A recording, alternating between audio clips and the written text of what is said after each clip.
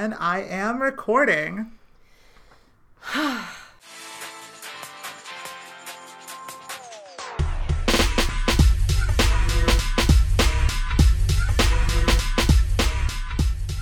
My name is Brie Castellini.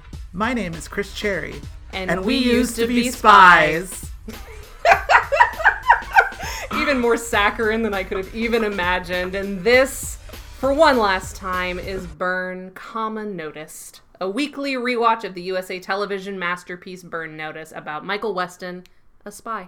Throughout this podcast and this episode in particular, we have been and will rate each episode on whether it is A, an episode of television, B, a great episode of television, or C, a great episode of Burn Notice. If you want to get in touch to wax nostalgic about the show Burn Notice, the podcast Burn, Noticed, or anything in between, as long as it's only to say nice things, because that will all be all that we accept, you can check our episode notes for our contact info. Welcome to the series finale of Burn Noticed, everybody.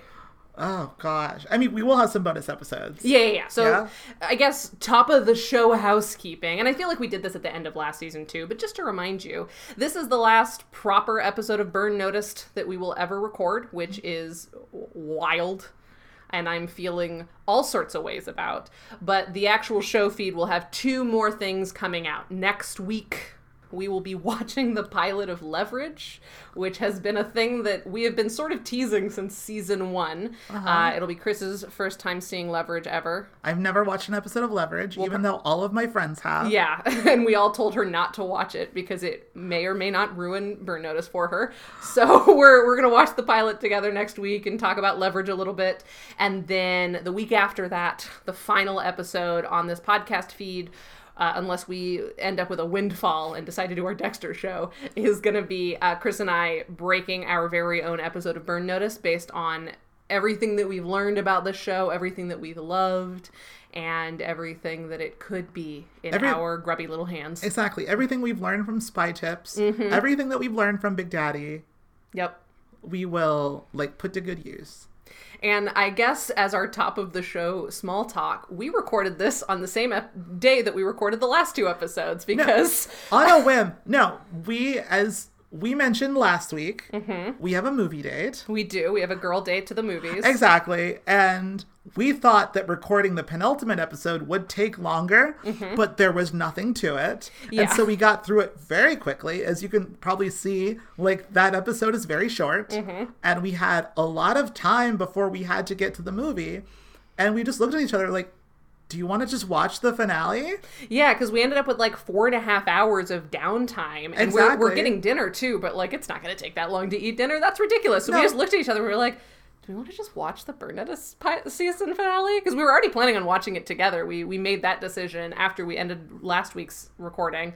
And then we decided, why the fuck not? We're wearing matching shirts with a quote from Our Stupid Show on it. Why would we do anything else? So unfortunately, you will have to wait until our leveraged episode to hear about my thoughts on the Batman. Yeah. So I guess hang tight for that.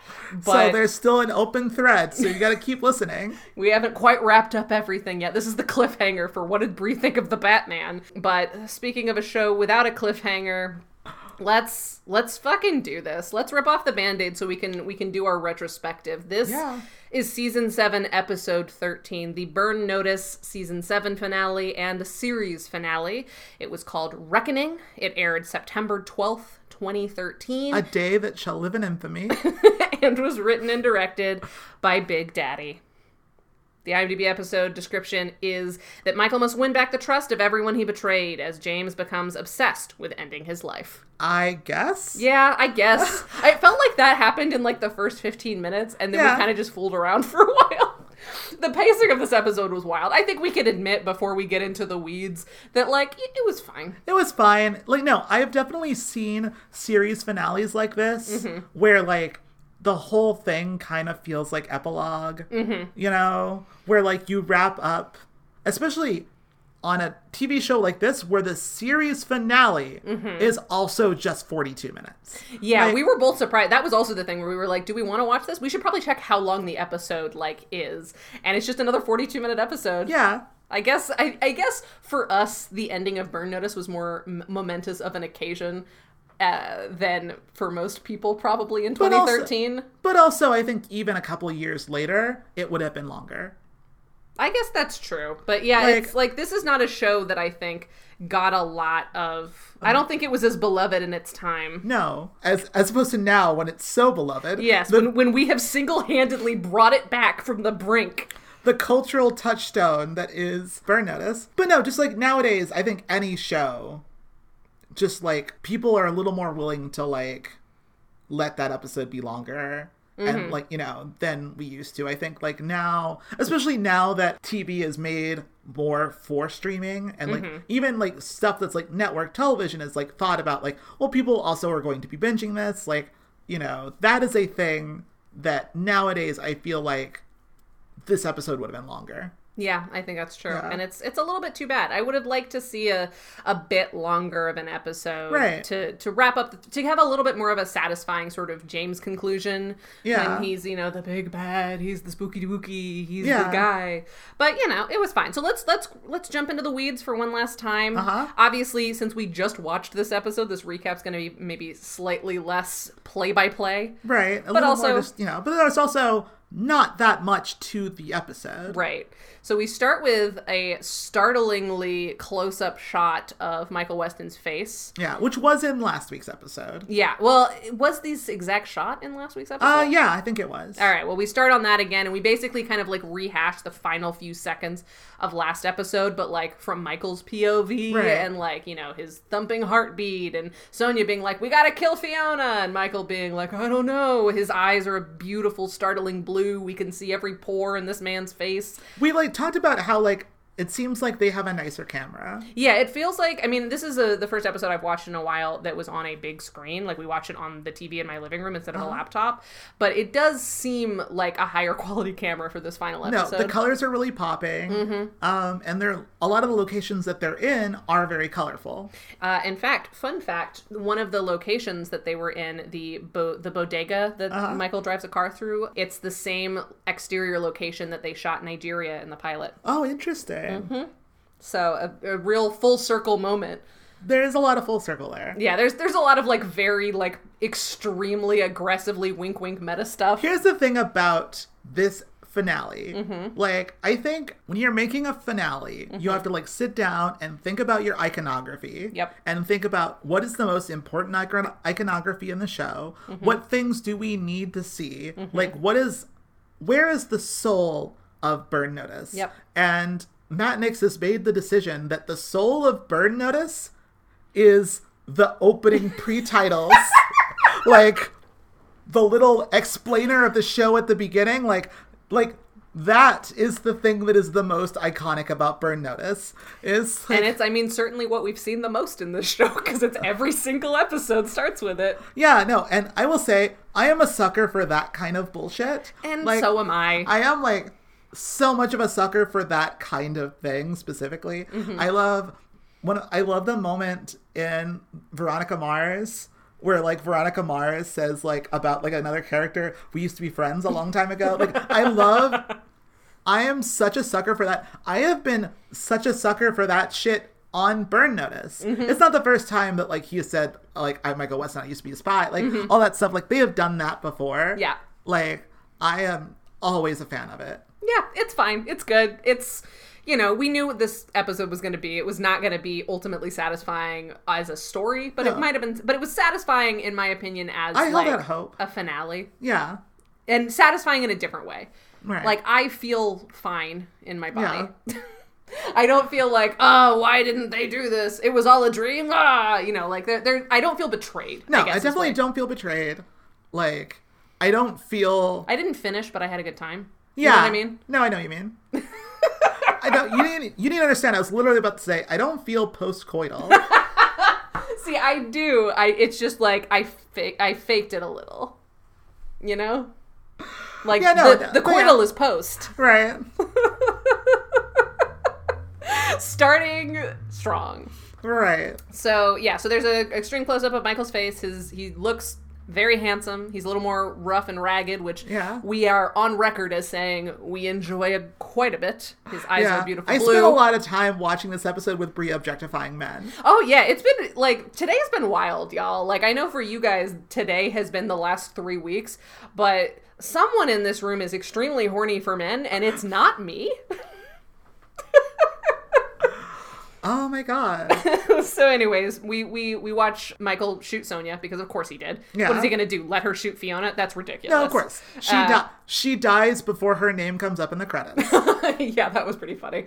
James also watches Michael shoot Sonia, and then he tells everyone on the ground, like, Michael Weston has betrayed us. He makes an amazing sound. He's like, ah! And also James commits in this episode to going, like, full Southern accent. No, yeah, like... Which I feel like has not been that strong the rest of the season. He's always had kind of a Southern hint to it. Like, yeah, no, he is, like, full-on, like, almost Deliverance Southern. He's, like, a real Southern gentleman all of a sudden. Mm-hmm. It's like fucking Foghorn Leghorn. Just, like... It's a lot. I say, Michael Weston. So he tells everyone, like, Michael Weston has betrayed us. Him and Fiona Glenanne are on the roof. Kill them. And then Fee and Michael run out of the building. I think this is the moment where Fee goes, should we shoot them? Or is that later? No, that is later. Okay, so scratch that. So Michael and Fee, like, shoot their way out of the building. Sam and Jesse roll up in, like, a Humvee, having, I guess, left the best car in the world, the Hyundai, behind. Right. And they all drive off. Then they, like, kind of park the car and go to... Or no, they don't park the car. They get rid of the car. Then they go to a bodega. Yeah, because they need to get some stuff. They need some phones. Yeah, they need some prepaid cell phones. Then Sam also picks up some duct tape for everyone, like literally like a roll of duct tape for every single person, and also a 6-pack. And him and Jesse have a little back and forth. Where Jesse's like, "What the fuck are you doing? We're on the run." And Sam's like, "Yeah, I know. So we need beer. This might be our last 6-pack." And then Jesse's like, "Well, then get something imported because I'm not going to drink that shit." Yeah, it's cute. We got our boys being our boys. They sadly do not buy yogurt. They don't. So yeah, this is my pitch. My pitch was there's a rule of thirds that like we're left hanging on. Like the only two things that Sam has in his cart, which is funny, is duct tape and beer. Yeah. But like what he should have been like was, all right, so Jesse being like, what did you pick up? And Sam's like, well, I got some yogurt for Mike. He's going to need his strength. Yeah. Got some duct tape for all of us. You never know when it's going to come up. And then some beer. Then the whole scene. You know the other, because like duct tape, everyone gets their own duct tape. And this does come back. Everyone gets a duct tape moment. Do you remember, this was 2013. Do you remember how, like, in the early 2010s, I feel like, late 2000s, early 2010s, we had such a hard-on for duct tape. I do remember that. We were, like, so, like, duct tape is amazing. It was, like, on, like, Mythbusters, they made, had a whole episode about duct tape. I remember someone went to prom in, like, a duct tape dress. Like, we were briefly obsessed with duct tape. Was that 2013 though? I feel like that was earlier. I feel like that was earlier, but like Burn Notice is like your dad, like your parents. They're they're always a little bit behind on a trend, you know? Mm-hmm. But this is what that feels. It feels like a tail end of like when we thought like that like duct tape was the bacon of like not food. Yeah, that's fair. That's extremely fair. But yeah, so I feel like this would have been a perfect opportunity. It's just like a real epic tool. Well, speaking of epic tools, but yeah, there should have been fucking like the guy. Where's the yogurt? They make a yogurt joke later in the episode, but like they're in a convenience store. They could have fucking shown us a yogurt, Matt. Exactly. There's no on-screen yogurt. Lack of commitment has always been your problem, Matt. And this is what I'm talking about. But anyway, so like eventually the guy behind the counter, as Sam and Jesse are arguing about like what kind of beer they should get, the guy holds like a shotgun up to them and is like, "Hey, you're the most wanted. I want my reward." And like they look at the screen and each of them has like their own card for like most wanted. They're criminals. You'll get a great reward. Yeah, each one has like their fucking like high school superlatives on there. Exactly. You guys should pause on each one. There's some pretty funny like little nonsense in there. But then another guy comes from the back and like holds them at gunpoint from like a slightly different angle. This guy, I believe, is our friend of the pod, Mario Xavier, who worked on Burn Notice for 7 years. And apparently he just sent us this tweet. What's up, Mario? I don't know if you actually listen to this podcast. We've probably been way too mean to people that you like to do so. But if you are listening, what's up, Mario? He tells me as a behind the scenes story, because he was like a PA, I think, and he was behind the scenes to some extent. Maybe started as a PA, moved up in the world. I don't know.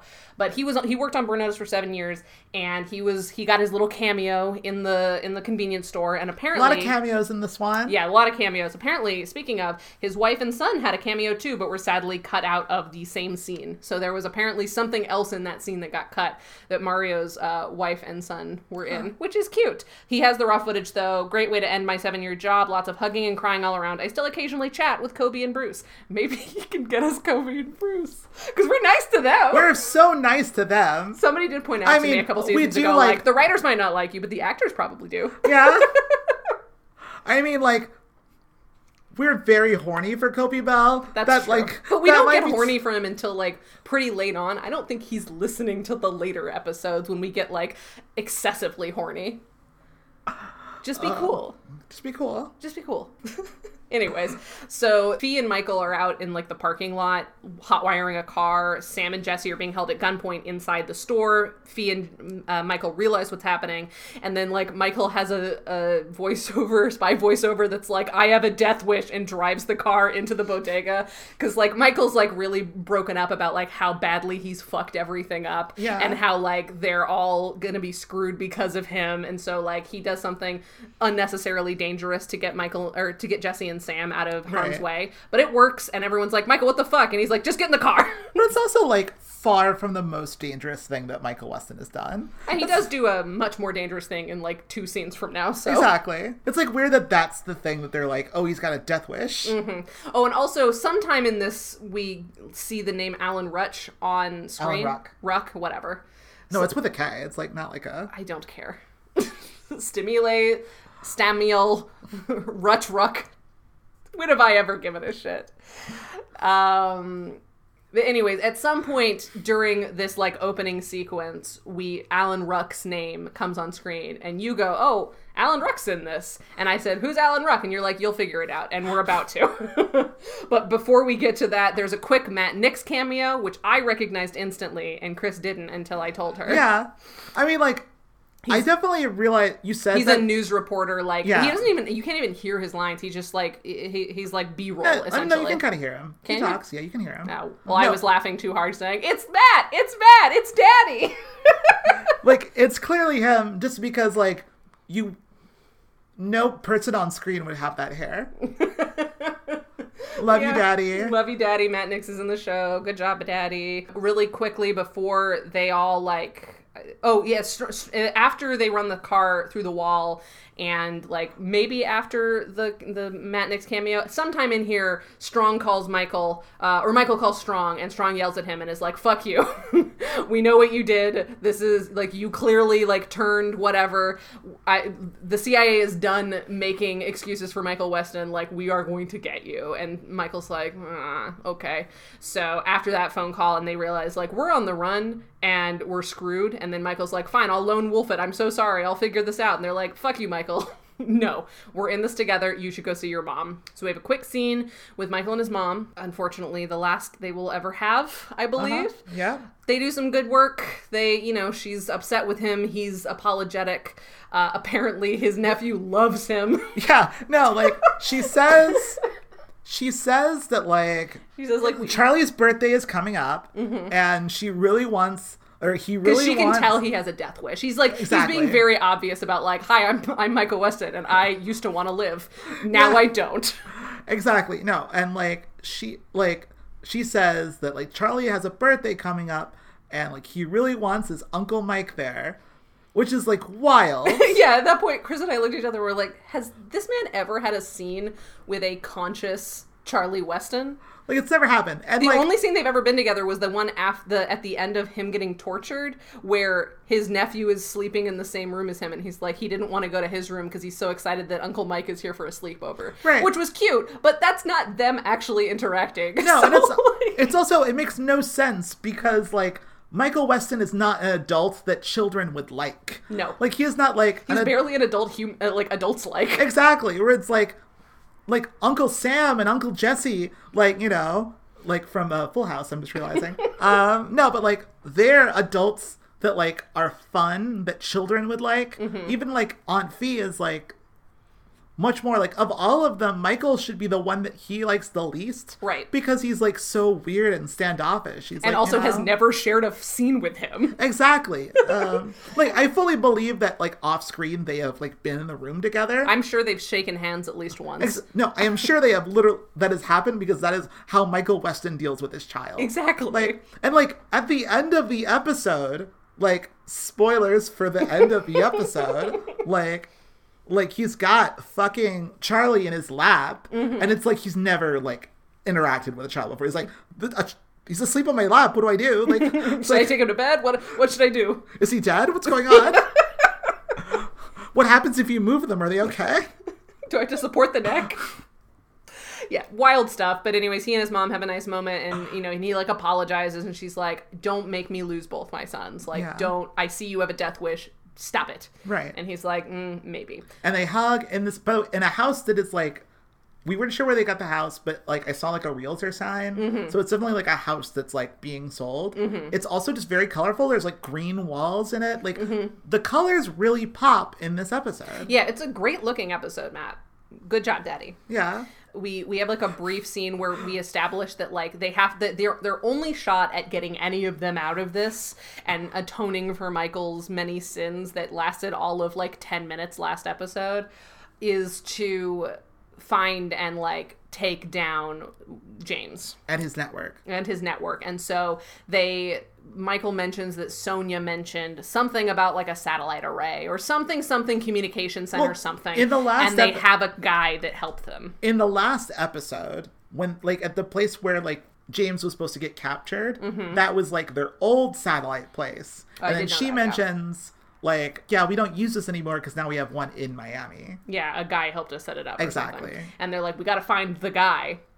And so, like, I'm sure we spend probably 2 minutes on this scene, but they find the guy and they go to like run him off the road and like kidnap him and force him to tell them what's up. But when Sam puts out, you know, the spikes on the road, the guy just drives right over them because he's in an armored car, and they're like, fuck. So they have to pivot. Eventually, Michael is in the car with Fee. Fee drives up next to the car. It's Alan Ruck, and that's when we see Alan Ruck with a terrible mustache, and I'm like, oh, Alan Ruck, and you're like, yeah, that's Alan Ruck. It's really wild how they introduce him, because like they introduce him in a terrible shot. Yeah, he's like, in a car driving, and it's always exterior of the car. Well, no, but it's also like they get in the car. Oh, that's true. They do it that one. But like it's this weird kind of like shaky handheld shot. He has a terrible mustache. Awful. He looks awful. He looks like shit. He looks terrible. Which, like, to some extent, that's part of the Alan Ruck thing. The thing about Alan Ruck plays ineffectual men. Mm-hmm. That is like what he does. Like, but it's so wild. And what a weird get for this baby part that lasts like 5 minutes in the run of the episode. Right. It's so weird that like it's such a high profile thing, but they also don't treat it like it's a high profile get. No, like, he's just some guy. Matt Nix could have played this part. Right. Exactly. Like they don't like fucking introduce him. He doesn't get like a cool money shot. Mm-hmm. Like he's just there. Yeah, it's very weird. And so he tries to drive away. Do you think Alan Ruck just really likes Burn Notice? I hope so. Fuck, I hope that's true. That's really cute if so. That's my new headcanon. Confirmed Alan Ruck is a huge burn head. He's a huge burn daddy. But anyway, so Fee drives up next to him as they're like trying and failing to like get into his armored vehicle. And Fee had mentioned earlier in the scene that she has like a block of C4. And so Michael takes that, uses his duct tape to like put some sticky duct tape at the back of the C4, jumps out of Fee's car and onto Alan Ruck's car. Super dangerous. Alan Ruck tries to like knock him off, but Michael manages to duct tape the C4 underneath the hood or something, and then jumps off the car right before it explodes. In the wheel well, I think. Yeah. He's basically like, C4 won't do much to an armored car, but it will, you know, tip it over. It might not like break into the car, but it will cause the car to like fucked up. And so Alan Ruck like stumbles out of the car. They hold him at gunpoint and they're like, take us to James. And he's like, nah, okay. So they go to James. Turns out that James's new communication center is like the old, like, Miami newspaper, like some Miami newspaper office. Yeah, it's like a big condemned office building that was condemned after the last hurricane. But it already had all the hookups they needed, and they could get it for cheap from the city. So, hiding in plain sight. And Alan Ruck's like, good luck, everybody. I'm gonna fuck off. And they're like, no, you're getting back in the truck. Oh, I guess we should mention at some point that earlier in the episode, before we go on our Alan Ruck hunt, they tell Jesse to go watch Madeline. Yeah, they tell Jesse to go watch Madeline because, like, he's not one of the original three. So yeah, he's not from the Orig Tridge. Exactly.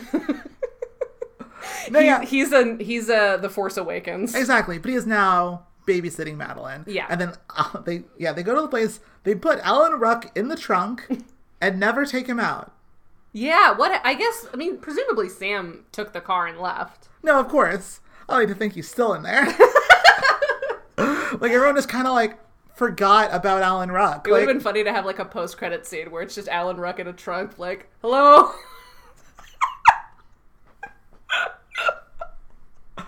Oh my god. Hello, my name is Chuck Finley. Somebody let me out. I love Alan Ruck so much. Like, you don't watch Succession? He's so good he is so good on Succession, playing a very Alan Ruck Isn't part. everyone good on Succession? I mean, isn't that like the thing of Succession? No, yes, everyone is very good on Succession. But, like, yeah, like, but he plays, like, the older brother who, like, is from a different mom and who, like, doesn't count, and he's very annoyed that he doesn't count.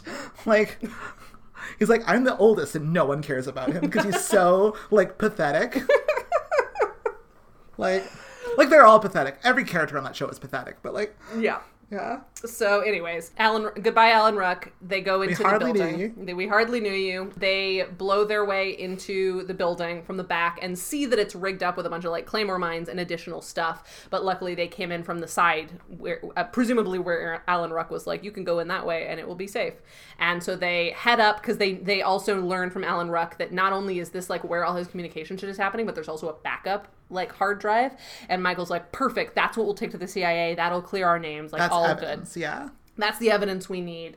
So even if we can't, like, get James, although we're definitely going to get James, we'll have everything we need to, like, disassemble his entire organization. So they go to, like, the backup room when all three of them get a phone call at the same time. And they're like, why are all of us getting phone calls at the same time? The only people who know this number are Jesse and Madeline. Fuck. So Michael answers, of course it's James, and he's like, hey, you know the very public, like, bodega that you crashed into and took phones from? I found the phones and am tracking them. And not only did I find out that you guys are here, hi, I'm outside, by the way, but also, you know where the other two phones that you still are? Probably where your mom is and someone else, presumably. And they're like, fuck, shit, fuck. So now, like, James has the upper hand and is like, hey, I'm going to kill everybody. Yeah, so James is like, the upper hand is mine. Michael Weston, come out of that room right now or I will kill everyone. Right. Starting with your mom, who I know is at that second location. Right. And so they go back and forth. They're panicking. Michael's like, give me a couple minutes to, like, think this through. And he goes, no, fuck that. You're Michael Weston. Of course I'm not going to give you time to, like, pivot. You come out right now or I'll kill everyone. And Michael's like, can I call my mom first then? And then I'll come out. Like, I'll turn myself in. It's fine. And James is like, you have 2 minutes. And it's like, okay, James. So you acknowledge that Michael Weston, given him any more time, will pivot and figure his way out like a cockroach in an apocalypse. But then you're like, but sure, you can have 2 minutes to make a phone call. Right. But whatever. So, because James is a sucker. And so Michael calls his mom. Yeah, he cares about family. Michael calls his mom. I guess before we actually get the call with the mom, we have a scene with Jesse and Madeline that I think both of us cried during. Yeah. Because I will say, I did not cry. I didn't really cry at this episode. I was a little disappointed. I was ready to cry. Mm-hmm. The closest I got to crying was this scene. Yeah. I guess I didn't have, like, tears falling out of my face like Michael does in a couple of minutes, but I did, like, I was visibly wet. Right. God. So I am visibly wet. My center is moist during a very sweet scene between Jesse and Madeline where favorite scene of the episode. Oh, by far. Yeah. For sure, best scene of the episode. Where basically, like, they're talking through everything. Jesse is, like, helping Madeline and Charlie pack. And they're using this big duffel bag to, like, get all their stuff in. But it's too big, so it won't zip. So Jesse is using his duct tape to duct tape the duffel bag. Like, badly, though. He's just, like, he's not wrapping it around. There's no way it's gonna stick. But whatever. It's funny that we watch him do this. And he and Madeline are just, like, having a conversation. And Madeline's like, you know, do you think this will be okay? And Jesse's like, no, it's totally gonna be fine. And Madeline's like, what's the plan? And he's like, I don't know, we'll hide or something, we'll figure it out. I do like that the duct tape gag is just like a this episode gag, because I do think there's a thing that happens sometimes in finales where you get so wrapped up in like paying off every loose end and everything from the whole show. I like it when a finale also has a thing that's just the finale's game, you know? And they do a fun job. I think everyone but Fee uses duct tape. I don't think Fee uses duct tape at any point. I don't know. She used it to put, like, bombs. Oh, maybe she did. That's true. Because she sets up the bomb to get into the like showdown building. Yeah, so she probably used duct tape there. Okay, so that's true. Okay, so Michael used duct tape to blow up Alan Ruck. Fee used duct tape to get into this finale building. Jesse is using duct tape to like pack for Madeline, and then Sam's is coming up. Yeah, Sam's is coming. He uses it to like distract some guys as he escapes the building. But like he pointedly does not use it as duct tape. Yeah, but he pulls it out and is like, "Ooh, duct tape." He pulls it out and then he just like throws it like a frisbee. Yeah, it's a pretty big thing of duct tape. It's gonna make a sound. Yeah. But anyway, so the scene between Madeline and Jesse is very sweet, and it's basically Madeline being like, "So you're just gonna like leave the country with us, and you're fine with that? Have you ever wanted to just like fucking leave? This group of people has not made your life easy." And Jesse basically is like, I ask myself that truly every day, but you know, think about it this way. When I was growing up, it was just me and my mom. Then my mom got killed and it was just me. And I was alone and I didn't have any family. And then you all came along and now I have a family again. And that makes me I know. Like both of us are like clutching our hearts as we're recapping this. It's very sweet. He acts the fuck out of it. He looks so handsome doing it. He looks so hot. And like Madeline looks great and is like acting her heart out. He's got a found family. I know. And it's just like so good and he's so hot. Like we were both watching this scene while wet. Yeah. Every kind of wet that you can be. Yeah, there was not a dry seat in the house. Oh boy. We gotta, this is one last episode. We gotta make it nasty. We gotta make it as horny as possible. Exactly. So yeah, so that happened. Then James is like, hey, I'm gonna kill everybody. And so Michael calls his mom right as Jesse and Madeline were about to leave with Charlie, and then notice a bunch of guys rolling up and they're like, fuck, what are we gonna do? We're trapped in the house. And so Madeline talks to Michael for a little bit and Michael's like, I'm so sorry, I'm gonna turn myself in. And Madeline's like, the fuck you are? Absolutely not. No, I'm not losing both of my sons. Absolutely not. Fuck that. Fuck you. I will sacrifice myself. Yeah. And like, I mean, there's more to that conversation, but not really. Yeah, that's the gist of it. She's basically like, this is what I should have protected you a long time ago. Yeah. And I'm so sorry for everything that, you know, I put you through. I know you're sorry about all that this has gone down, but this is something I can do for you. Let me do this. I will like get this motherfucker. Right. And we saw it earlier in the scene, I think, but somebody had left some C4 with like a trigger on it. It was like, yeah, with a trigger on it, like not like a remote detonator, just like a like button on a thing of C4 that was in one of the like duffel bags. Yeah, as they were like repacking everything. And so the plan is that Jesse and Charlie are hiding in the, because they could try to shoot their way out, but it's just Jesse with like a child and a grandmother. Right. And like they don't want to blow Michael's spot too early, so when everyone comes in, somebody needs to be waiting for them and they need to manually blow up the bomb. And so Madeline's like, listen, Jesse, you could do it, but then I would have to shoot my way out from anyone who didn't get killed in the initial blast, and you and I both know that's not going to happen. Exactly. This is the only way that Charlie gets out alive. Exactly. And it's devastating, and Jesse looks devastated, and they hug, and she says goodbye to Charlie, and then she, like Michael, we cut to Michael, and he is crying, like, full tears. Yeah. Chris goes, wow, look at him acting! Like, really loudly.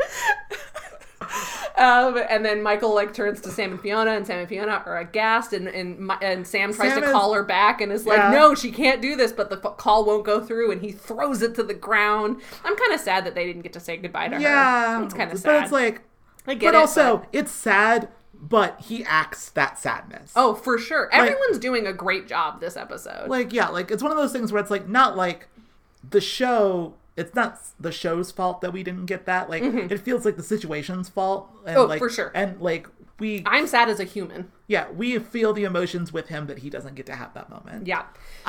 This is the thing that I was spoiled on. For years I've said I have been spoiled on a thing. This is the thing that I was spoiled on. On Twitter, it was literally just like one of those like Twitter like prompt threads where someone was like, what is a television death that affected you very strongly? Oh, I remember that when that was going around. Yeah. And I looked at that. I just like, look. And it was like, and it said like, spoilers obviously for this thread. And I was like, that's fine. I don't care. Right. What show am I going to get spoiled on? I got spoiled on Madeline dying. That's like, wild. Like, that was like years ago. Remember that? Not really. This was like, we were only like 2 or 3 seasons in. Okay. And like, I was spoiled on my thing, which is the end of the episode reveal of like what all the voiceover was. I was spoiled on that before we even started the podcast, because that GIF of Michael and Fiona sitting in their Irish home, which not spoiler alert, but like fun fact, the house that they're in is the same house from The Holiday. I was wondering. Yeah. It's a rom-com house. Yeah. From Nancy Meyer's The Holiday. But anyways, that final... That's so good. Them being lit by fire. That's a really good house. I watched The Holiday not that long ago. I want to watch it again, but my mom wouldn't watch it with me for Christmas, and now it feels like it's too late. So I have to wait for next year. Weird fucking movie. Oh, super weird. But like most rom-coms that are actually good are kind of weird. Yeah. That's what makes them good. No, totally. But like... But anyways, that was what I was spoiled on, because I was searching for GIFs to like promote, hey, we have a Burn Notice podcast coming out. And that's one that came up, and I watched Fiona say, my name is Michael Weston and I used to be a spy. And then like... I saw a handful of other GIFs of like the kid there, and so I realized that at first I don't think I knew it was Nate's son, but I knew that Michael and Fee were like the last moment of the show, and I knew that this was setting up that Michael Weston was about to tell his life story to someone, maybe Fee, I wasn't exactly sure. Yeah. And that was the framework, so that's where all of the voiceover came from. Exactly. So I knew that from the beginning, and I was like, all right. But yeah, no, like somewhere around season 3, I want to say, like, I found out that Maddie like dies. And so like, I've been waiting for her to die. I will say. It's fucked up. No, I remember when like. Yeah, I had no idea. As soon as she came back for season 7, I was like, hell yeah, Maddie. When we talked about episode 11, and like, we talked about how like, because there's that's the one episode that's like the really tense one where it's like, our like. Oh yeah, Madeline's in the house, Fee's outside about to take out James's guys. Yeah, the whole time I was watching, I was like, she might die. Like, I actually thought, like, Madeline might die in this episode because she's gonna die. Like, so, like, I was watching that whole episode, like... Extra on edge because of that. Actually, when I finished that episode, I was, like, so, like, on edge because of that. And I knew that I wasn't gonna watch the next episode till this morning. And so I literally, like, went and like, okay, what episode does she... I need to know which episode she dies in. I was like, oh no, she dies in the finale. I was like, okay. I was like, oh, okay. And I was like, because I thought she was going to die. I thought she was going to die in like a Nate way. I mean, like, she kind of does, helping Michael. No, but like, she chooses to die. Like, I thought like she was going to be killed. You know? But what actually happens is like all the guys break in like, Madeline Weston, we're here to kill you on behalf of James, the terrorist. And there's this great, actually genuinely great shot, Nix, where it's from behind at first as we're like hearing them starting to break down the door, and we see just like the back of her spiky gray head and her lighting up a cigarette. Like, you know, she spent the whole season quitting cigarettes for Charlie, but like she's about to die. She has lit a cigarette. And so then they break in, we look at her on the couch, and she's sitting there, she takes a drag and is like, hello there, this is for my boys. And then like pushes the button and the house explodes. And I'm devastated. But it's a pretty raw line. It is a raw line. You know who else is devastated? Who? The realtor that was selling that house. We can't think about that right now. Oh, I guess the other line that I really liked was earlier, right before Michael drives a car into the bodega to hit our friend Mario Xavier, where he and Fee are talking, and he's like, why did you come back for me? Like, I'm clearly not worth it. Like, why would you do that for me? And she's like, because he was like, you could have died. Like, do you realize that? Like, if I was too far gone and like there was every reason to believe that I was, like, how did you know that you were going to get out of there alive? And she basically says something to the effect of like, if you were really that far gone, then it wouldn't have mattered if I got out alive. Yeah, which is pretty raw. It's pretty raw. I wish, again, we'd had at least one more episode where they had gotten closser after, like, post Carlos. Yeah. Because that would have like earned that a little more. And post Sonia and like... Yeah, exactly. Like, everything we said last week holds true for this. Like, most of the season didn't have to change that much if they just paced it a little better. But it's also one of those things where, like, I didn't know what this episode was going to be until like 5 minutes in, when I was like, I knew what episode this was going to be. Like, because like I will say the tone of this episode is wildly different from the tone of the last two episodes. Yep. Like suddenly it's like a really kind of not jokey tone, but it's like you can feel it. Just everything feels different. Like it's almost kind of. It is a little bit like the Breaking Bad finale, which has a really denouement feeling to it. I didn't watch Breaking Bad. No, I know, but I'm saying it anyway because people listening to this have. And I'm just saying to the people who are listening that I will not be contributing to this conversation. Okay, but I watching this one, I was like, oh, we're going for like a big crowd pleasing, but kind of anticlimactic, but a little bit hollow feeling. Where like we're just hollow is a good word. Yeah, it is a little bit of a hollow episode. There are moments of wonder. Yeah. When we get to settle in a little bit. Basically every scene with Madeline, because she's about to die. Like, nobody else really gets those moments. And, like, I even said to Chris while we were watching, I was like, even though it's kind of like, shitty that Jesse is separated from the gang for this because, like, you know, we have to have our Ridge Tridge people, I'm glad that it's Kobe Bell in this scene with Sharon Glass because he's the best actor, and I think he's fucking killing it. Right. Other than Sharon Glass. Yeah, oh yeah. Yeah. I mean of, like, our young crew. Of our, yeah. So anyway, so Madeline explodes or is about to explode. Those young kids. Those young whippersnappers. The non-exploding whippersnappers. Michael walks out with his hands up and is like, I'm unarmed, James. I'm turning myself over. Fiona's coming out to negotiate on behalf of the others.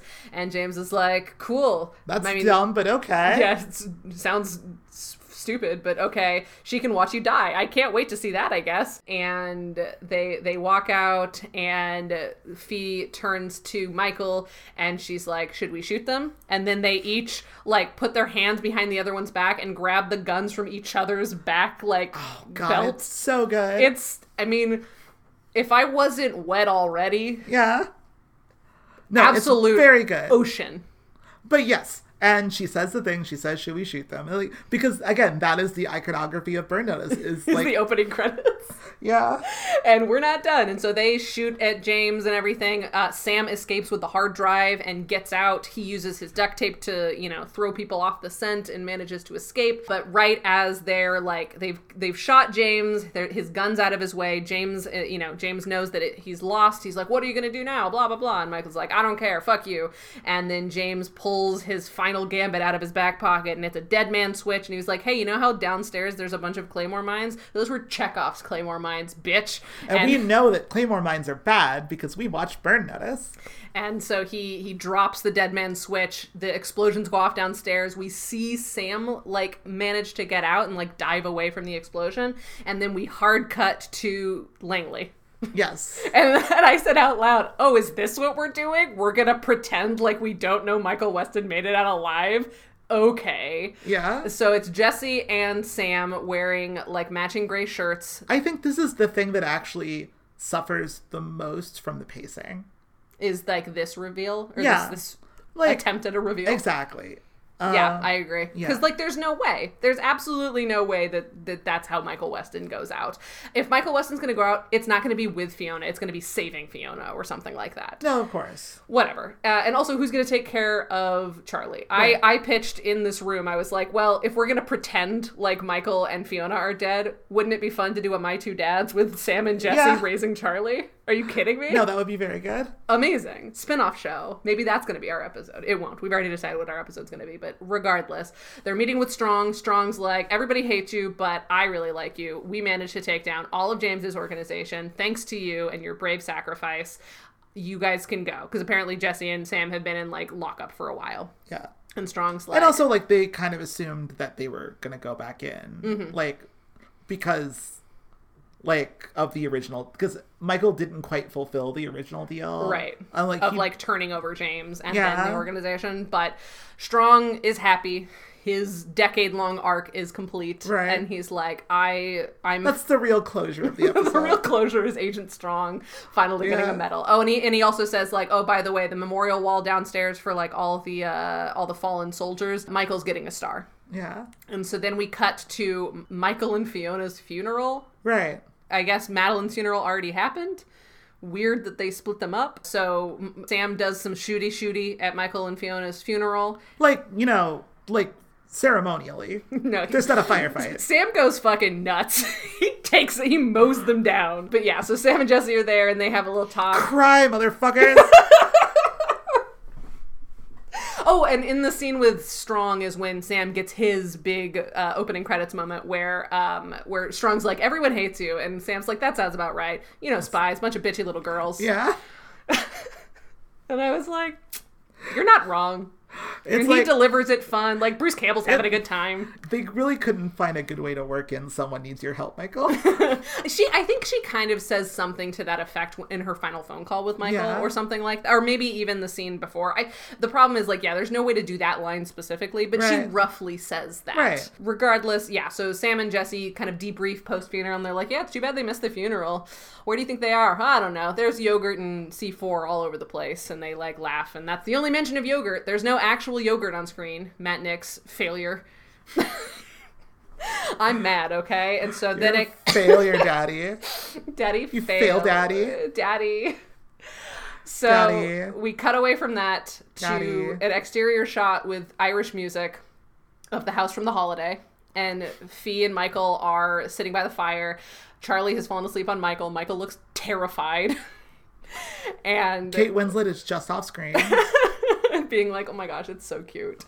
And Michael asks Fee, like, what should I tell him about me? What should I tell Charlie when he gets older about all of this stuff? And Fiona's like, you should tell him everything. You should tell him the truth. And Michael's like, well, where would I even start? And she says, you should start at the beginning. My name is Michael Weston, and I used to be a spy. And then Irish music plays us off. End of Burn Notice. Yeah. Which is kind of weird. Mm-hmm. Because Charlie knows what his name is. Sure does. It seems like a weird thing to say. Do you think that was planned the whole time? I don't think it was. No, it wasn't. Because, like, you wouldn't say that to a child. Like, you wouldn't well, say that. Okay. He would. Michael Weston would. And Fiona knows him better than anyone in the world. And she goes, you're a big-ass dork, and you're going to start with something stupid. You're definitely going to say your full name to the child who you're raising. Who's presumably going to call you Dad. I guess Uncle Mike. Maybe they'll call him Uncle Mike. Yeah. Oh my gosh. Yeah, because, like, I was going to say, he only 3. I was apparently. kind of hoping that Michael and Fee would end the season with both of them in accents. Where they'll raise Charlie as if they all have had accents the whole time. Right? Also, why does Fiona not have an accent? Right. We know canonically she has an Irish accent. And she is in Ireland. Yeah, what's happening? I have no idea. Detail work could use some work, but that's the end of Burn Notice, everybody. That's like it, yeah. So I will say, Sam and Jesse don't get to raise a child. Which is devastating to me. But Sam does say, oh, I have to meet a guy at the Carlito. Oh, yeah. Someone needs help. Yeah, I think Jesse was like, so what are you going to do now, Sam? And I assumed Sam was going to make some joke about, like, I don't know, finally be fucking retired. Yeah. Like, I've tried to be this whole show. But no, Sam's like, actually, I'm meeting a guy at Carlito's. It's somebody that Elsa knows. He needs help. Do you want to come along? And Jesse goes, you buying the mojitos? And Sam's like, yeah, sure. And so, like, they grin together and we'll continue the good fight. Oh, gosh. Yeah, no, they're on the good fight now. We also should bring up that Barry was at the funeral. Oh, yeah. Barry's at the funeral. Also, the other hacker guy, whose name doesn't matter. That does not matter at all. He is there. He's barely in the frame. Mm-hmm. Yeah. He's like half-faced in the frame. It's very funny. He gets less screen time than the one PA who follows us on Twitter. But he was there, okay? So, yeah. I'm not saying that as a bad thing. Frankly, the PA should have gotten what he got. Yeah. Like, fuck this other guy. Yeah, fuck that dude. That character makes no sense. Whatever. So let's do our final spy tip roundup. There were a couple. I don't think they're going to get 5. We have left 5 in here for the narrative stakes of us recording this podcast one last time. Right. I don't have high hopes. So number 1, As an operative, it's your job to determine how likely a particular plan is to succeed, and if something looks like a suicide mission, to call it off. Of course, that only matters if you care whether you live or die. So fucking emo. My Chemical Romance. That's actually really good prep for watching The Batman. Which is a very emo movie. I can't wait. So that's nothing. We're agreed that it's nothing. So there's not 5 spy tips. No, there's not. But for old time's sake, let's finish this. Number 1, again, a spy's ability to operate depends on secrecy. Your anonymity is your greatest weapon. It allows you to operate anywhere, deceive your enemies, and when it's all over, to slip back into the shadows. When the world knows your face, your options get a lot more limited. At that point, all you can really do is attack. No, also nothing. Also nothing. Uh-oh. I think there's a couple in here that are okay, though. No. That's why we're even doing this. No, of course. All right. Grabbing someone on the move is all about surprise. The goal is to get your target out of his car and into yours before he knows what's happening. If you have the manpower, it's best to separate into 2 teams. One to track the target's car and one to prepare the ambush. I feel like we've seen them do this before. I feel like we've probably... I mean, I like the grabbing someone on the move is just get them out of his car and into yours. I don't know. I don't know. That feels pretty obvious. What else would they do? Just tow the car? Yeah, I guess. I mean... Yeah. I don't know. Steal his car? This is the first time we've ever recorded 3 Burn Notice episodes in a single day. That's 100% And we're true. doing the finale, and I have not eaten in a very long time. No, I have not eaten since yesterday. That's not good. It's fine. We're going to get dinner after this on our date. In like an hour. I mean, like, what's okay, so that's nothing. Moving on. Right. Spy tip again, attempt. Small explosives charges won't penetrate an armored car, but that doesn't mean they're useless. If you're desperate enough, a well-placed charge can come in handy, since an armored car won't drive if its wheels aren't on the ground. So yeah, he puts the C4 in the tire area. Yeah, and the wheel well. The wheel well. Yeah, no, that's fine. Yeah, okay. That. One spy tip. Final option. When breaking into a building, it's generally best not to use the door. Any entrance your enemy knows you'd use is too risky, which means the safest way is often the hardest. Blow up a wall. That's a terrible tip. The only tip that is put C4 in the wheel well. I'm also pretty sure, like, in the first... Isn't the whole point of, like... Actually, no, I think it is in the first episode where, like, he blows up Sugar's wall or something. Mm-hmm. So it is a full circle tip then, maybe a little bit.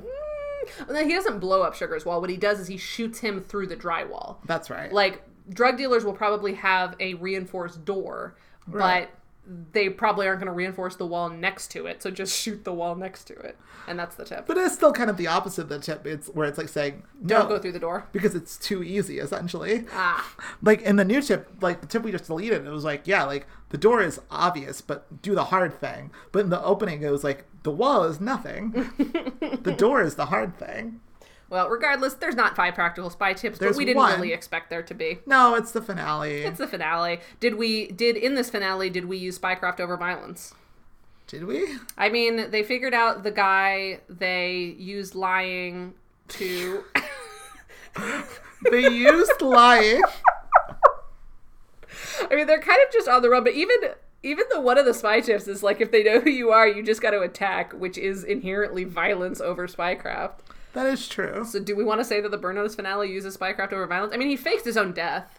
But that's like not spycraft. I mean, because he's not going to be a spy anymore. If anything, yeah, but he uses spycraft to pretend to be someone he's not. That's true. And they had to fight. I don't know.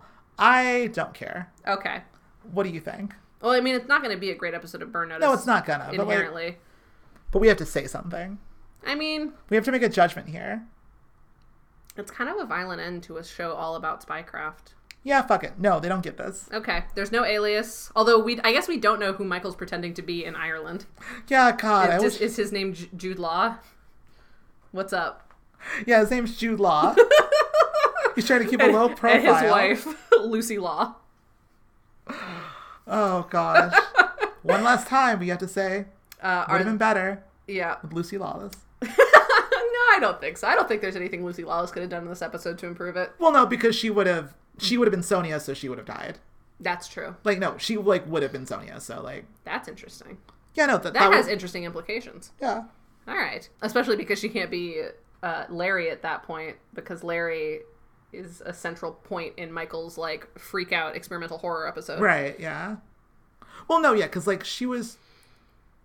Like, yeah, I think when we had the idea of Lucy Lawless, like, she was not a character from his past. I think it yeah. was like... Yeah, we were basically like the function that Larry has in like the temptation of Michael Weston. Right. Doesn't make sense because all of it happened off screen, so why don't we use Lucy Lawless, who we know he has chemistry with, right. and who we know like has watched him from afar and is like a super spy lady. Exactly. Isn't it more fun if she tempts him? Yeah. Because we already like him and we already like her and we know like their rapport. Right, exactly. No, I know what you mean. I think like... No, yeah, I think you actually could have still, like, used Larry. Like, but again, like, Larry was a character who kind of sucked. Like, the flashback episode is the best use of Larry. It's, like, the one time that they really, like, pinned, like, Larry to, like... Well, it's because we got to see it rather than be told. Michael Weston has a dark passenger. But it was also, like, they made more... I don't know, they did a better job of paralleling, like, Larry with his father. Yes, like, if they had that's done, also a good point. If they had done that earlier on, maybe, like, Larry would have been a better character, but I don't know. Yeah. As per usual, all the pieces were there. They just put them together stupid. So for the last time, we have to decide, are 2 supporting characters used well at least? Does Fee get to blow something up or get to be co-protagonist? She gets to blow something up. Technically, so I asked you while we were watching. Oh, yeah. Technically, she doesn't blow anything up. She rigs explosives, but doesn't herself. The only people who actually press the button Kronk in this episode are Michael Weston, twice, James, and Maddie. That's true. Even though it's all Fee's explosives. She doesn't get to the blowing up. Yeah, you're right. Is she the co-protagonist? Does it count? I mean, it's her explosives, so are we allowing that? You know, it would be funny. Explosions wouldn't have happened without Fee. It would be funny if this episode was a complete washout in terms of all things, but it's not going to be. No. So I want to give it to her. Okay. You know what? Last episode. Yeah, the explosions wouldn't have happened without Fiona. Yeah, exactly. So we'll give it to her. And she also gets to say, should we shoot them? And yeah, no, it's good. It's good. Does Sam get to be peak Bruce Campbell? Yeah, he's got his little beard bit. And he's got his little Carlitos bit. Exactly. And haggling over who pays for drinks. And he says his thing from the opening. Yeah, he smugly says that spies are a bunch of bitchy little girls. Yeah, no, it's great. Yeah, and you can tell he's being real Bruce Campbell-y about it. Is Jesse a distinct addition rather than a redundancy? He is. Yeah. He gets the best scene in the episode. Which is a genuine emotional moment with Madeline. Who gets that, and also... She fucking for sure gets to do Case of the Week. You better believe it. R.I.P. Frankly, the only person who doesn't have a really great episode is Michael. Yeah, no, he doesn't. Like, he does some good acting. Jeffrey Donovan does a decent job the whole time. But, like, the actual character of Michael doesn't really get a lot. Well, no, because, like... his episode was last episode. Exactly. No, if anything, like, this episode... is true to the original spirit of Burn Notice because it makes Michael really boring. We have truly come full circle. So, for one last time, not only was this not a great episode of Burn Notice, but let's be honest, it wasn't a great episode of television. It's not even a great finale, which does technically have different rules. Yeah, it's not a great finale. Like, I've seen finales like this. Mm-hmm. They're, like, fine, but it's not, like, a great finale. No. It is what it is. It is what it is. All right, so let's really quickly do a season retrospective and then I guess a series retrospective because holy shit, we're done. We're done. I don't have to watch Burn Notice ever again. No. Do you think you will? Someday. Yeah. Maybe when my kids are asking me, what should I tell my kids about the show I used to do that made me extremely famous? And Matt Nix's best friend. Well, Brie, you should tell them the truth. Start with, my name is Brie Castellini, and I used to have a podcast about a spy. Yeah, that's how you'll do it. And then I'll just show them Burn Notice. And then after each episode, make them listen to Burn Noticed, and then after each episode of that, listen to Burn Noticed for the time that those have episodes. Exactly. Like, no, the thing is that, like, you, like, make them watch Burn Notice. Like... You make them watch the episode of Burn Notice, you make them listen to the episode of the podcast, and then you explain all of the birds and the bees stuff that you need to explain. Oh, yeah, sure. This is how I have the sex talk with my kids, is I make them watch Burn Notice, and they're like, exactly. What did they do after they kissed and tried to shoot each other, Mommy? Well, great question. I'm so glad you asked. Right.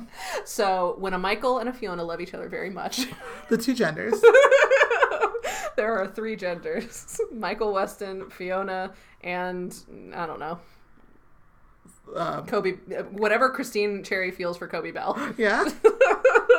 that feeling is another gender. So for season 7, the final season of Burn Notice, there were 13 episodes, 10 of which were episodes of television.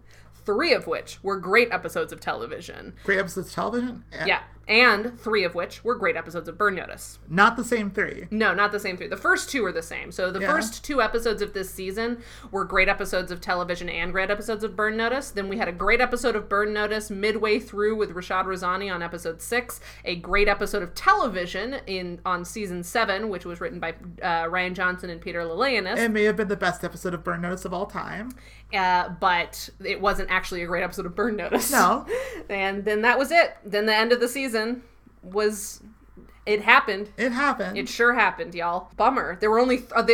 similarly to the number of great episodes of television and great episodes of Burn Notice this season, there were also only 3 yogurts on screen. They mentioned yogurts once or twice, I think, but They would talk about yogurt. But the only time we saw one on screen was 3 times. It's hard to get yogurt. I don't know why we stopped seeing so much yogurt. I know. They don't even have to be eating the yogurt. Exactly. Because I understand, it's kind of a pain to, have your actors eat food because you gotta do a bunch of takes. But even, just having it in the background, having it in the fridge, if he opens the fridge to get Sam a beer, there's so much beer on screen. Right. There is an opportunity. There's clearly a refrigeration system. Yeah. Just have yogurt there. But yeah, that's it. So... It just made the set smell bad. It doesn't even have to be actual yogurt. Yeah, it's if he's container. not eating the yogurt, just have the fucking container. They had the graphic design team make them Michael Weston specific blueberry yogurt things. That's not real yogurt. That's true. We know this. So yeah, that's it. I will say for this season, which was a little bit of a letdown overall, but partially just because it started really strong. Yeah, but with that, there were 2 episodes this season that we considered 2 of the best episodes of all time. Yeah. Up there with Bad Breaks, but in totally different ways. Exactly. So that's something to be said. No, there was 2 of the best episodes of Burn Notice of all time happened in the final season, which is good. And episodes that were really creative and stretching themselves out. And one of which was still a great episode of Burn Notice as well. Exactly. So, we know that the hypothesis that you put forward at the very beginning of the show, that there is a inverse correlation between great episodes of television and great episodes of Burn Notice, is officially disproven. Exactly. Do you have any final thoughts about this season before we go series to... No, I really think that, it could have been better. I had a lot of hope going into the season because, generally these kind of shorter seasons tend to be a little more focused. Get to be more contained. And the way that it started off so strong, it really felt oh, we're gonna do something here. And then the way that it kind of squanders it in the second half is just really disappointing. I thought that this was going to be the best season of Burn Notice. And then by the end of it, I don't think it is. What do you think is? I think 4. I think we were talking about it earlier about the Jesse arc is the best thing that the show ever did. Yeah, agreed. And I still stand by that now. I don't know if that season had... Well, I guess I'm about to find out. Yeah, you're about to find out right now. Doing your, math. Yeah. There's not because of the way I started the spreadsheet, there's not an elegant way of mathing this. And since we unexpectedly decided to do this... Yeah, so, we didn't prep you didn't prep like you might have if you were gonna... Burn Notice had 7 seasons. It did. 111 episodes total. 64 of those episodes were great episodes of Burn Notice, which accounts for 57% of the show. So 57% of Burn Notice was great episodes of Burn Notice. Okay, so more than half. Which is pretty good and confirms that our formula was correct. 22% were great episodes of television. Okay. Which was 25. So 25 out of 111 episodes were great episodes of television. So a little over a fifth, yeah. Yeah, a little over a fifth of Burn Notice was a great episode of television. Which is not terrible for a show that isn't really remembered as a critical darling. Right. In terms of critical reception, just because I was looking at Wikipedia, the pilot episode won an Edgar Allan Poe Award in 2008 for honoring Best in Mystery, which is wild. Yeah. In 2010, they received their first Emmy nomination for Sharon Gless in the category of Outstanding Supporting Actress in a Drama. Then in 2011, for Last Stand, which I think was the season 5 finale, I want to say, they got a nomination for an Emmy in Outstanding Sound Mixing. And they did get nominated for Favorite TV Obsession at the 37th People's Choice Awards. So, I want to go back really quickly. Yeah. We're looking at the Wikipedia page. I just want to point out there's a line here, a sentence that says, Donovan's performance as the lead character also received praise for his likably lighthearted, smart-mouthed, and vengeful spirit. That does not describe Michael Weston at all. This is written by someone who has never seen the show. That is not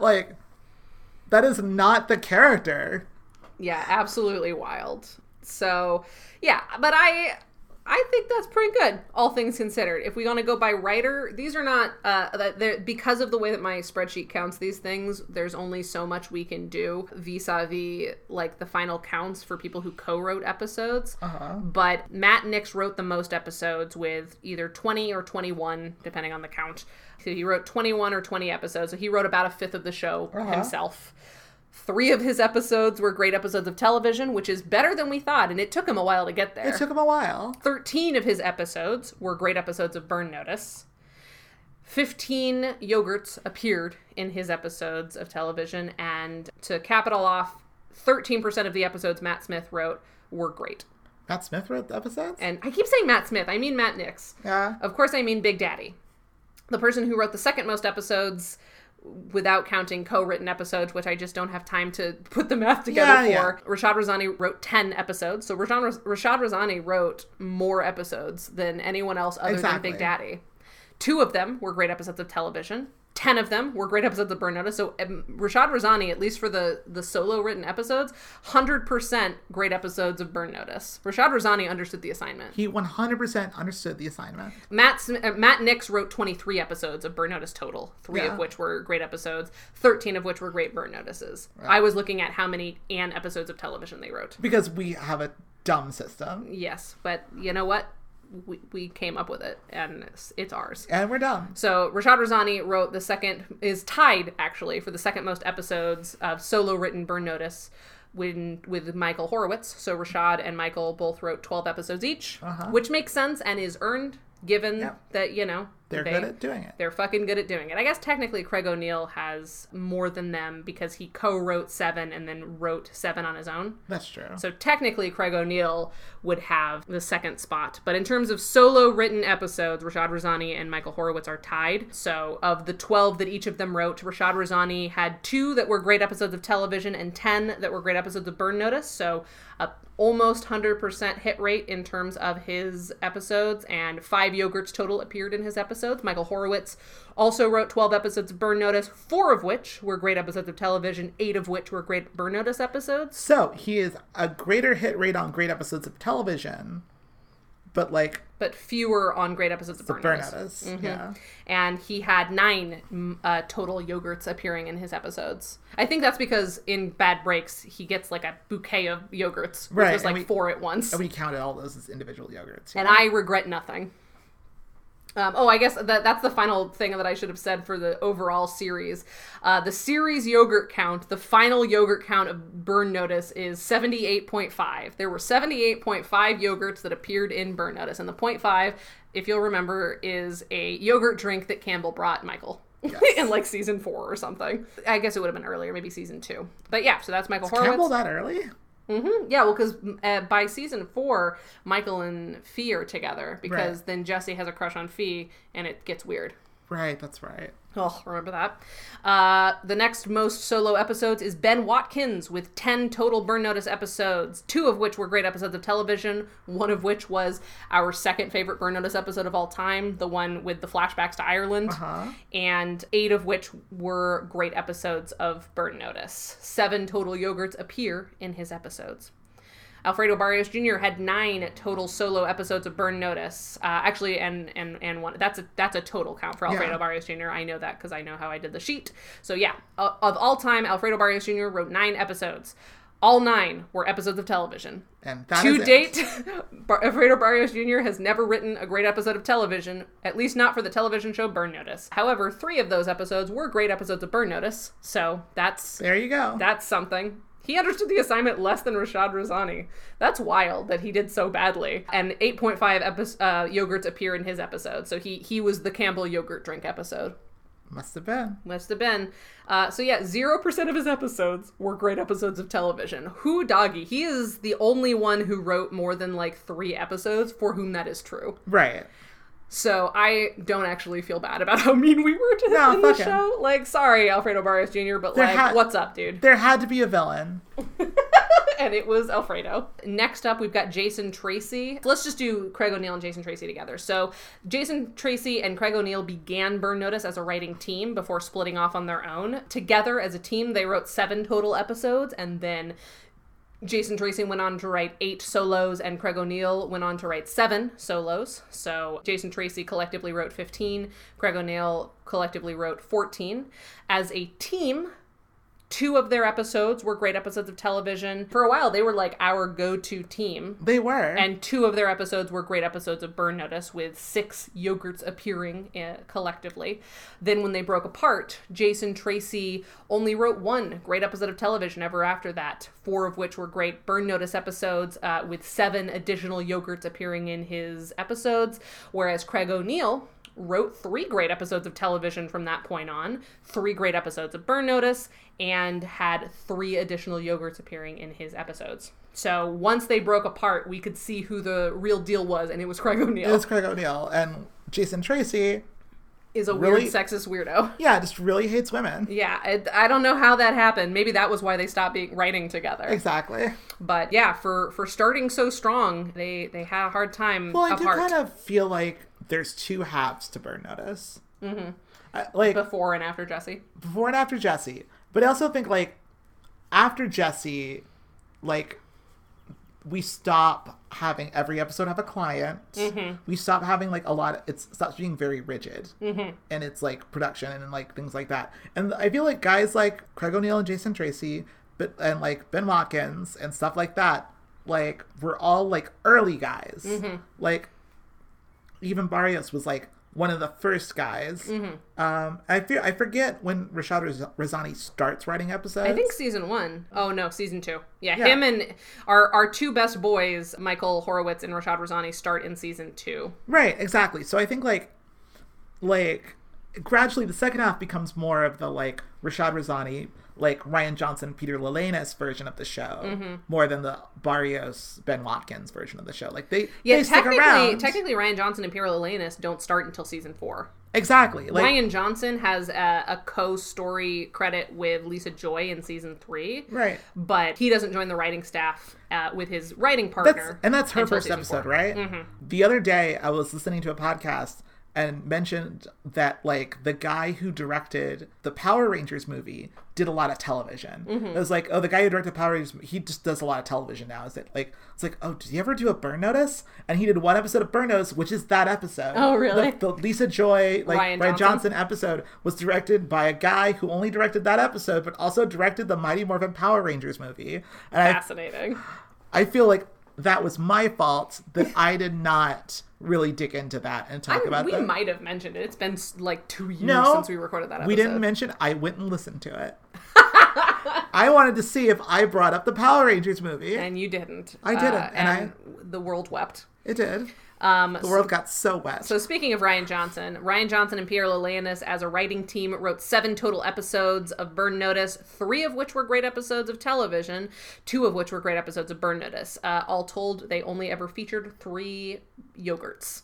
Lisa Joy wrote 4 total episodes of Burn Notice solo, at least, 2 of which were great episodes of television, so half of her episodes were great episodes of television, half of which were also great episodes of Burn Notice, and she only ever featured a single yogurt in her episodes. Now she's on Westworld and makes movies. Exactly. Lisa Joy is the only person to ever write more than 1 Burn Notice episode with that high of a total great percentage of Burn Notice. It's also like I think great episodes of television.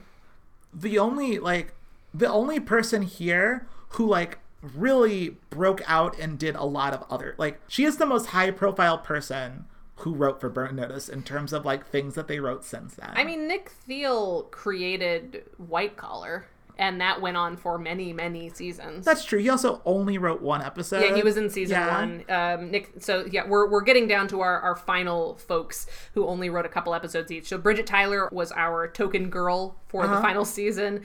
She wrote 2 episodes of Burn Notice. Neither of them were great episodes of television. Neither of them were great episodes of Burn Notice, and she never featured a yogurt in any of her episodes. But they were extremely horny. Very horny. So thank you for your service, Bridget Tyler. We will never forget you. Our only other woman on staff ever in Burn Notice was Mir Smith, who wrote 1 episode in season 1. It was not a great episode of television, but it was a great episode of Burn Notice, and there were apparently 3 yogurts in it. So good job, Mir Smith, I guess. And then we've got our final 2 one-hit wonders, both of whom have 100% hit rates because they wrote 1 episode each, Jason Ning and Nick Thiel. Both of them were great episodes of television, and both of them were great episodes of Burn Notice. Nick Thiel had 0 yogurts in his sole episode. Jason Ning had 3. So they were really strong writers, and I guess it makes sense why, at the very least, Nick Thiel left to make his own show. Right. Because he clearly didn't need to be here. But let me check on Jason Ning really quick, because I don't know if we ever followed up with him since he only ever had the 1 episode. So he worked on The Expanse. That's as a producer. Hang on. Yeah, as a writer. So he wrote on Lucifer for a while. People like Lucifer. Yeah, Lucifer. He did also write for The Expanse. People like that too. Mm-hmm. Perception, whatever that is. I have no idea what that is. That sounds... Mysteries of Laura, 1 episode. Crossing Jordan was what he was on before Burn Notice. Yeah, no, I mean, like, not a ton of work, but like work on shows that people like. Yeah. And Perception. And yeah, whatever the fuck Perception is. Okay, well, it seems like his big next things were he produced The Expanse, but didn't seem to, but only wrote 1 episode of it. No, wait, is that right? Yeah, that's writer, 8 credits, single episode of The Expanse. Just rock bottom. Right, no, he was mostly a producer on that show. Yes, he was mostly a producer on The Expanse after Burn Notice, and then he was a writer-producer on Lucifer for several seasons. Yeah. So that's what he's been. Do you watch Lucifer? I used to. I haven't finished it. That's a very you show. Mm-hmm. Yeah, but it's also one of those shows where it's like, it's very me, but then it doesn't really evolve, in my opinion. And it kind of, I hear it ends well, so like maybe if I stuck it out, I would enjoy it sticking the landing. I think but I got the idea after the first couple of seasons and didn't really feel the need to like follow up. I think Lucifer and The Expanse, both shows that were saved by Amazon. Lucifer was saved by Netflix. Okay, but we're both shows. And also, Lucifer is what gave my brother COVID the first time. My brother got COVID on the set of the final season of Lucifer. So that's very Lucifer good. gave my brother COVID is what I like to say. That is a really fun thing to say. But yeah, so that's everyone who was like a primary writer. I think we might have missed 1 or 2 people. Yeah, but that's and certainly the numbers aren't 100% just because there were a handful of co-written episodes throughout the series, including obviously the final bit of season 7. But by and large, we can tell who the best writers are objectively. Through facts and logic. Through facts and logic. So to people who had more than 1 episode, Lisa Joy, 50% of her episodes were great. Craig O'Neill was next. 42.8% of his episodes were great. Exactly the same percentage were great by Ryan Johnson and Peter Lalanis. So they tied Craig O'Neill for the number of percentage great episodes solo. Michael Horowitz is fourth? Yeah. 4th in line with 33.3% of his episodes being great. Which is like, that's lower, but also he wrote way more. Yeah, he wrote way more episodes, and like it seemed like they put him out more effectively early on, and then when he became more like senior in the show, I think they just kind of threw him episodes. But I also think that like he was the person who was the best at the first version of Burn Notice. Sure. Like I do think part of it was that like that was a goofier show. That's true. Like, that's also why, like, the Jason Tracy's and, like, because we kind of always talked about it, like, there was the serious guys and the comedy guys. Right. But then, like, in the second half of the show, the like, kind of Rashad Razani, like, Ryan Johnson, Peter Lalanis show is, like, less funny. It's also a little more action-y, less, like, it's a different kind of show. I guess that's true. Yeah. Next up, we've got the combined Craig O'Neill, Jason Tracy. 28.5% of their episodes were great. Ben Watkins, 20%. Rashad Razani, 16.67%, which is surprising. I guess that's similar to like Michael Horowitz, which is they wrote a lot of episodes, right. So maybe it took him a while to find his footing. Matt Nix had 13% good episodes. Jason Tracy, 12%. And then Alfredo, Bridget, and Mir Smith, 0%. Yeah. Like, great episodes of television. Bridget and Mir on the bottom. I guess that means women can't write. I guess that's what we're learning from this. Yeah. Although Lisa Joy is the highest ranked writer of people who wrote more than 2 episodes. Exactly. So, like, that's not nothing. And again, like, is now the person working with the biggest budgets. Exactly. She created Westworld. She's making the Fallout show on Amazon that I am begging to be hired on. Please, Lisa Joy, I love you so much. Please hire me on Fallout. If you were on Fallout, you would just put a lot of, like, Monster Factory references in there. Not even. I like the actual video game Fallout. No, I'm not saying that you don't. I am saying that is the thing you would do, though. I might hide one. You would hide probably, one. You know what I would do? I would put more Brains references in. I mean, you'd also put Brains references in there. I wrote 6 seasons of a zombie web series with a similar tone to the show, to the video game Fallout, which is also a post-apocalyptic semi-zombie show. Or piece of media. Right. Regardless, this is not what we're here for.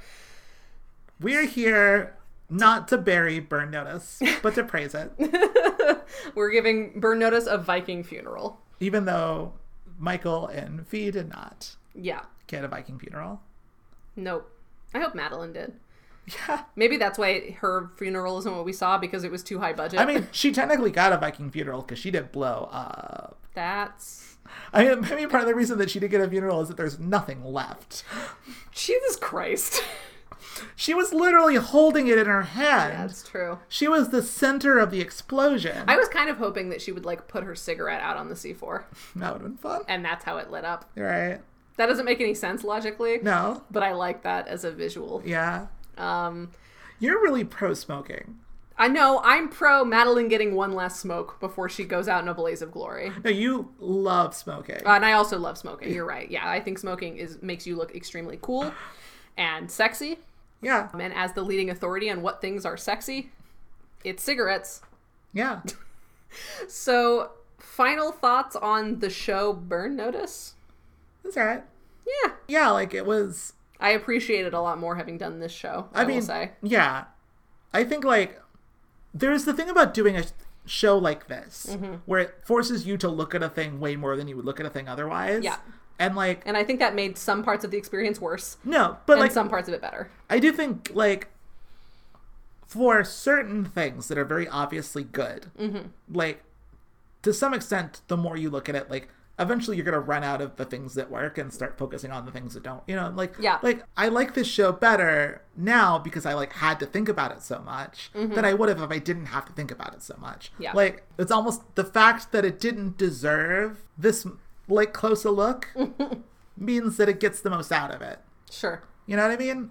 It's a good show. Yeah. Oh, and it looks like, just from a cursory look, mathematically season 4 was the best. It had, because it was one of the 18 episode seasons, and it had 5 great episodes of television and 10 great episodes of Burn Notice, which is the highest number for both of those. Wait, which one? Season 4. Yeah. So the Jesse season was mathematically the best season of Burn Notice. Yeah, and also just, it felt like it. It's like, yeah, like, if you could only watch one season of Burn Notice, it would be that one. It's true. Yeah. And then in terms of our 3 favorite episodes, 2 of which took place in season 7, one of which was Bad Breaks, obviously. Yeah. Where would you rank those in your top 3? Of those 3? And Fearless Leader. Let's throw Fearless Leader in there because it was also a genuinely good episode that I know you liked a lot. Yeah, no, Fearless Leader is still, like, probably my favorite episode of Burn Notice. Interesting. Yeah. Even more than the experimental horror? Like, I think that's better. Like, I think this is where we, like, think about the distinction of, like, favorite versus best and, like, all those kinds of things. Like, when I think about my favorite episode of Burn Notice, I am more likely to look for the thing that is quintessential more than the thing that is exemplary or, like, transcendental. Sure. You know, like, I tend to think the things that are best are the ones that are transcendental. But if I'm thinking about my favorite, the thing that makes me feel what I want to feel from the show, like, yeah, Fearless Leader. Okay. Like, that's, like, what I want. Like, the show can't be weird experimental horror all of the time. I wouldn't want it to be. That's true. Yeah, that would not. But I would want it to be kind of like Fearless Leader all the time. Fearless Leader, just as a reminder, was season 3, episode 4. So okay, so Fearless Leader number 1 for you. That's my favorite. Oh, I'm talking favorite versus best. I would say. Okay, well, let's do favorite. I think favorite is better because best is right. I would say like Fearless Leader number 1. I want to do like 2 lists. No, just like, for your favorite. You, Christine Cherry, human being. Here's what I will say. Fan of Burn Notice, objectively. It's harder to rank favorites than it is to rank like bests. I think my favorite episode of Burn Notice is Fearless Leader. Okay. But I would still rank them probably Experimental Horror. What's the name of it? Nature of the Beast? Nature of the Beast, I guess. Yeah. No. Psychological Warfare. Psychological Warfare, that makes sense. Okay, so Psychological Warfare is the best episode, you think? Yeah. Best episode, Psychological Warfare. Then Bad Breaks. Okay. Then Flashback episode. Then Fearless Leader. Forget Me Not is Flashback. Forget Me Not. Like, I think maybe Fearless Leader, then Forget Me Not. I'm like a little less like certain on that ranking in terms of like quality. But yeah, I think that's what it is. Okay. Like, that's how I would rank those episodes. Okay. In terms of like best, but Fearless Leader is my favorite. I like it. Yeah. I don't really feel strongly enough to reorder those. So I will, broadly speaking, agree with you. Right. But say that my favorite episode will forever be Bad Breaks. Yeah. Because, like, what you liked about the character work in Fearless Leader, I liked about the competence porn of Bad Breaks. Exactly. And that's the most us thing we can think of. Right. Of course it is. Both of us chose a Michael Horowitz episode. Well, yeah, of course we did. Because he's an excellent writer. Yeah, and we love him. We do love him. So, yeah, the people who wrote the 4 best episodes of Burn Notice, according to us, are Michael Horowitz twice, then, weirdly, Ben Watkins, and Peter Leleanis and Ryan Johnson. Yeah. So those were... even though we love Rashad Rosani, none of his episodes made the top list. Well, because, like, he was, like, really good at, like, a very competent episode. Like, he was really good at having a high floor and like having a high bar of like basic quality that was usually never transcended, but like he was really good at being very competent. He's a solid dude. He's not our best friend, but he's definitely one of our bridesmaids. Yeah, like exactly. And he'd help us move. Oh, for sure. Yeah. Rashad Rosani's a solid dude. Exactly. And we'd help him move, I think. I would absolutely help Rashad Rosani move. Any Burn Notice writer who isn't Alfredo Barrios Jr. or Matt Nix. Actually, no. You know what? No. Fuck Alfredo Barrios Jr. I will help Matt Nix move. Oh, no. Of course I'll help Matt Nix move. Yeah. I wouldn't have done this without Matt Nix. It's true. And to Fearless Michael Horowitz's... Fearless Leader and Bad Breaks and all of these episodes would not exist without Matt Nix. That's true. And to Michael Horowitz's point, that one time that we almost got him on the show, the reason that we like anything is Matt Nix. Matt Nix has his hands in everything. Yeah. I think that given that we've gone this deep into every episode, it's fair to say that his solo episodes, when it's just him, make it clear that he's one of the weaker writers. Yeah. But I also think he's a great ideas man. His execution is not amazing, but his ideas are great, and I'm glad he made this show. But I'm glad he's a good dude who brought together a group of good people. Which is kind of what running a show used to be more. Like, True. One of the things is, like, the idea of, like, a showrunner and executive producer as being a great writer, I feel like is a much more recent invention that's, like, kind very of the much... auteur effect, but for television? Yeah, no, 100%. Like, once showrunners became auteurs, we expected them to be writers, when that is not the way that we originally, like, thought about it. It wasn't really, like, until, like, I know people talk about Aaron Spelling in the 90s also, but, like, also just Joss Whedon and, like, all these guys. Sorkin. And Aaron Sorkin, like, these guys from, like, the 90s who, like, kind of were very high profile, like showrunners. Amy Sherman Palladino. Exactly. And, like, that's... By the early 2000s, we really started, like, settling into the concept of showrunner as auteur, which did not exist before. And, like, Burn Notice feels like an older model of television. Totally. Where, like, it's a little bit less about that. Yeah, I think that's true. But you don't think of Matt Nix as the auteur of Burn Notice in quite the same way that, like, you think of, like, Amy Sherman Palladino as being an auteur. Yeah. You know? But regardless, thank you, Matt, for putting up with us. Thanks, we know Daddy. that you know who we are, and we know that you don't love us. And I don't care. Thank you for making We the love show you. Burn Notice. Now, any reflections on the podcast that we have done for 3 calendar years together? Christine Cherry, what are your feelings on Burn, Noticed? Oh my gosh. When we started this podcast, I lived in New York City and looked like a guy. Mm-hmm. There was no pandemic. It was a joke mostly that we did this. Right. And now 3 years of our lives have been captured in audio form. Like, when we started this podcast, Will Smith had not slapped anybody. There was only one The Slap in Hollywood, and it wasn't involving Will Smith. In fact, it was involving Zachary Quinto?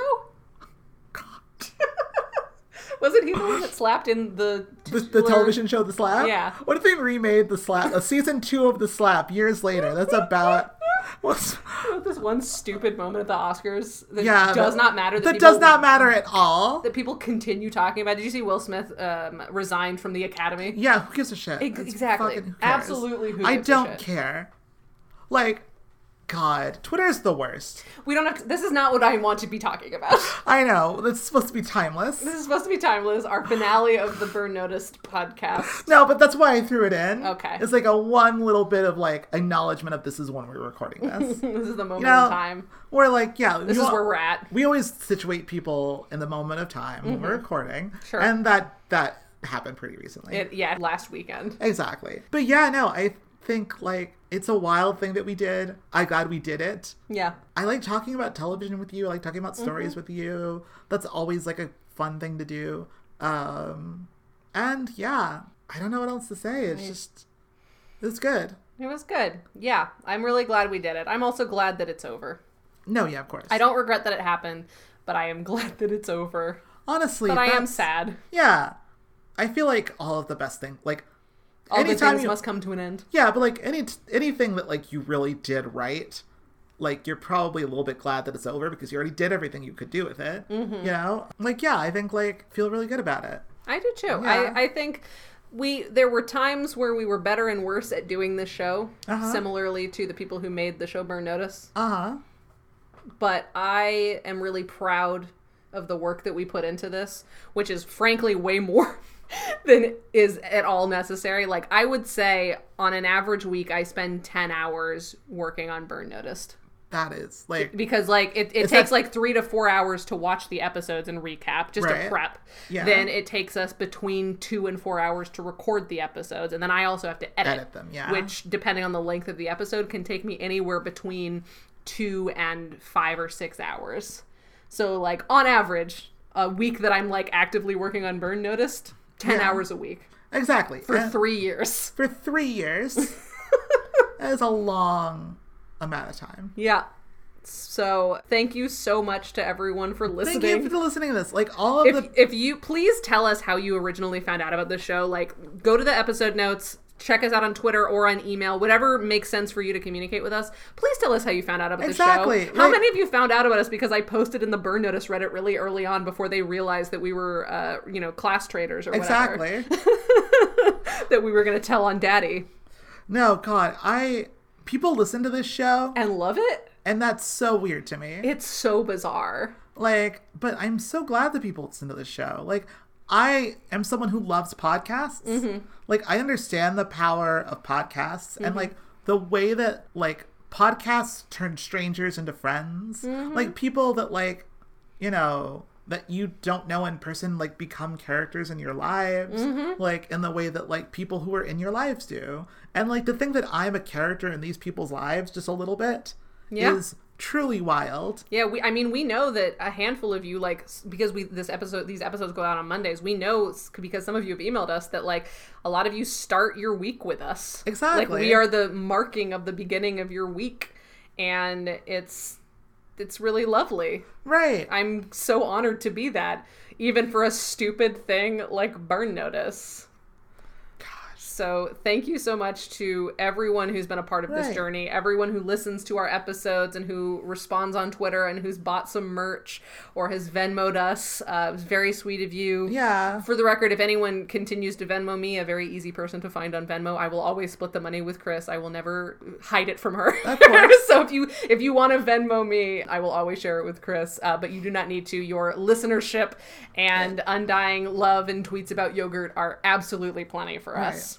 And exactly. I think with that, thanks for everything and the memories. And thanks again to Vince and EL for the use of our theme music that they really didn't want to make for us and we forced them to make. If you want to listen to music that they actually wanted to compose, you can find it on vincentandel.bandcamp.com. It's good music though. Like they had to like turn it into something and they did. So good for them. They did. And definitely check them out.